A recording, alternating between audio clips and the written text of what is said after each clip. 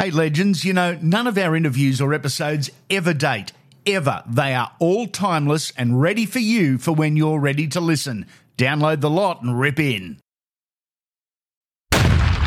It's back, the ultimate motorsport prize, a trip to the Indy 500.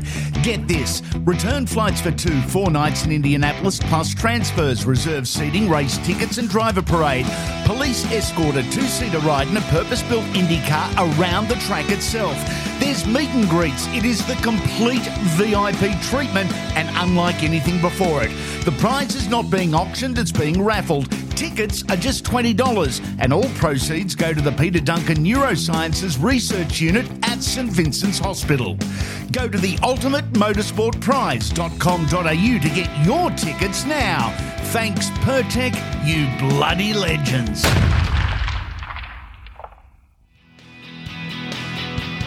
Welcome to another edition of Andy Raymond Unfiltered, the only podcast that talks with the legends and not about them. This is Best Of. It's a chat with one of the game's greats from their Legends Series interview already in the Library of Legends, where none of our interviews or episodes ever date. This one is with the guy that played for 2 clubs, however, he will always be a Panther. He played 265 NRL games and won a premiership. He played for New South Wales and Australia as well. A Dally M Rookie of the Year, a 3-time Dally M Halfback of the Year, and the Dally M winner in 1985. This is Greg Alexander. And if you enjoy this quick chat with the great man, you'll just love the full interview. It's raw and it's unfiltered. It's episodes 187 and 188 in the library. Here's Brandi. Enjoy. A Penrith junior, it could have been so very different. You looked at the Eels and you actually went down to training, if I'm right. Yes, I did. And being at Fairfield Pats, Fairfield Pats was part of the Parramatta area. Look, I fell in love with that Parramatta side, and you could not. If you're a football fan, staunch Penrith, and grew up sitting on the railings right next to the tunnel there at Penrith Park. You couldn't help but admire Sterling, Kenny, Ella, Growth, Cronin, and so I sort of, as a schoolboy, fell in love with that Parramatta side, and got an invitation from Jack Gibson, and I don't know how it actually came around, but I think someone rang the school from Parramatta and invited me down to train. So I remember going down to Granville Park where the Eels were training because Cumberland had been burnt down, and Parramatta Stadium still hadn't been built. So they were training at Granville, and I remember running around like it was really an out-of-body experience. Schoolboy running around with Steve Ella and Brett Kenny, and Steve Ella had seen me, and those Parramatta players that had played in the Origin game in '83. I played in the under-18s New South Wales side, and I remember Steve Ella sort of talking to me as we were jogging around Granville Oval. How impressed he was with me in that game, and I thought it was just the best thing ever. And I did go and talk to Dennis Fitzgerald when I finished school in '83, but I think I was just going because, it was such a big thing. Dennis Fitzgerald asking me to come along and have a chat about possibly playing for the Eels. I was never going to do it, but I certainly enjoyed the attention for that period. Your debut for Penrith in '84, you played 23 games in first grade, scored 10 tries. What stands out from your rookie year, mate? Because it was a beauty. I remember talking to Roger Cowan and Tim Sheens, and Tim Sheens was the one that, I decided that Penrith was definitely the place I wanted to play. There was only one player on sign-on fee in the '84 season, and I didn't have a sign-on. I just signed on for match payments. Royce was the only player on a contract. The rest of the club, were signed on for match payments only. Which is quite incredible, and it was $600 a game. If you played first grade, win, lose or draw, you got $600, which I thought was a fortune. So I'm thinking, well, if I can play half the season in first grade, I might make $6,000, $8,000. That would be enormous. So we had a good group of juniors coming through, and it was a good mix. And, we went within an ace of, in one match, of making the finals that first year.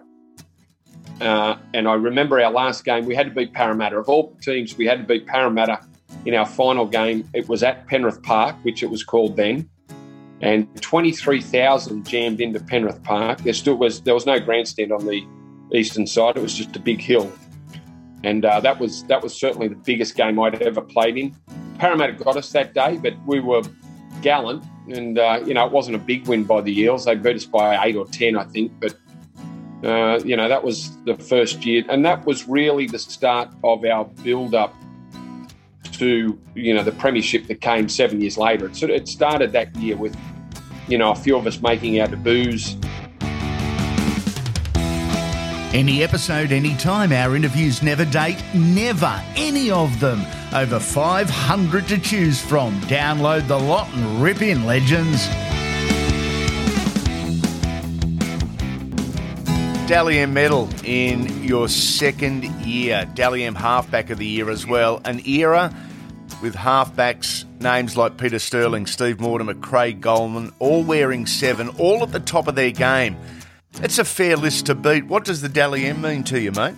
It's a great individual achievement. Dally M was, and it still is. It's the most prestigious award we've got in the game.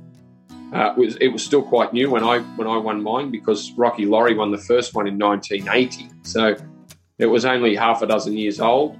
But I'd been to the Dally M's the year before, and it was always a big gala dinner. And in those years, it was held at the St George Leagues Club. It was. I thought it was and I still look back on it as being a great achievement to be able to win the Dally M. You'd progress, and just 12 months later, you were called into a Kangaroo Tour squad, I think as a replacement for Eric Groth. So you're 21 years of age on one of the greatest ever rugby league tours. What stands out from your time away? I think just how good the players were. Just what good blokes, and I didn't know what to expect. But the senior players on that tour, blokes like Noel Cleal and Chris Mortimer, and there was a host of them that were just so good. I loved that. That was a great 3 months. I didn't want it to end. And then there was a crop of young players that. That I played with and against all my junior career, with Paul Langmack and Ciro. But it was just the time of my life, and to be on that tour. And I got called in late too. Tim Sheens rang me as I was leaving for the airport to go to Hawaii, and said, "You're in." That was the best phone call I'd ever had, because I was really disappointed missing out. Not for any other reason that. And I didn't think that, I should have been in front of some of the players that were picked. And Desi was the other halfback along with Peter Sterling. And I became a utility on that tour and played 5'8" centre and wing, and I don't even know if I played halfback. Might have played a couple of games at halfback, but it was just the best time. Kangaroo tours, those full Kangaroo tours that lasted for 3 months were... The current crop of players, that haven't experienced that's something that they are really missing from the modern game. Who was your roomie, and what did you learn from them? Roomie on both tours. So the 86 and 90 tour was Dale Shearer. So I got Rowdy both tours. He was a good roomie, Rowdy. And we were both the same age. We were both 21. He was a great player. And he was playing for Manly then. We were good. 86 was a great tour, not with Rowdy. And we knocked around a fair bit with each other, because he was pretty good mates with Desi and Terry Lamb. Me and Bar became pretty close on the tour, and so it was me and Desi and Rowdy and Terry Lamb and Bar. We'd look after each other and make sure that if we were going out, we ended up coming home with each other and watched each other's back. So That was good. Rowdy was great. 90 was a little bit different with Rowdy. It was he had his wife over there, so I barely saw Rowdy. He was in and out of the room. And, Delise, his wife, was staying somewhere else, so Rowdy would disappear for a day or two and come back and get his training gear and turn up to training and then disappear again. But no, it was good roomy, Rowdy. The legends at Pertec are a fabulous sponsor of Andy Raymond Unfiltered and super proud of their Protect range of products. Biodegradable and environmentally friendly, the lanolin range is Australian-made too. The Protect range of products is available from the 107 Pertec stores Australia-wide. Check out all the details on their extensive range of Protect products at pertec.com.au. Thanks, Pertec, for your continued support of Unfiltered. Phil Gould was the coach, a long-time friend of yours, a very complex guy, but everyone that knows Gus has a story about him.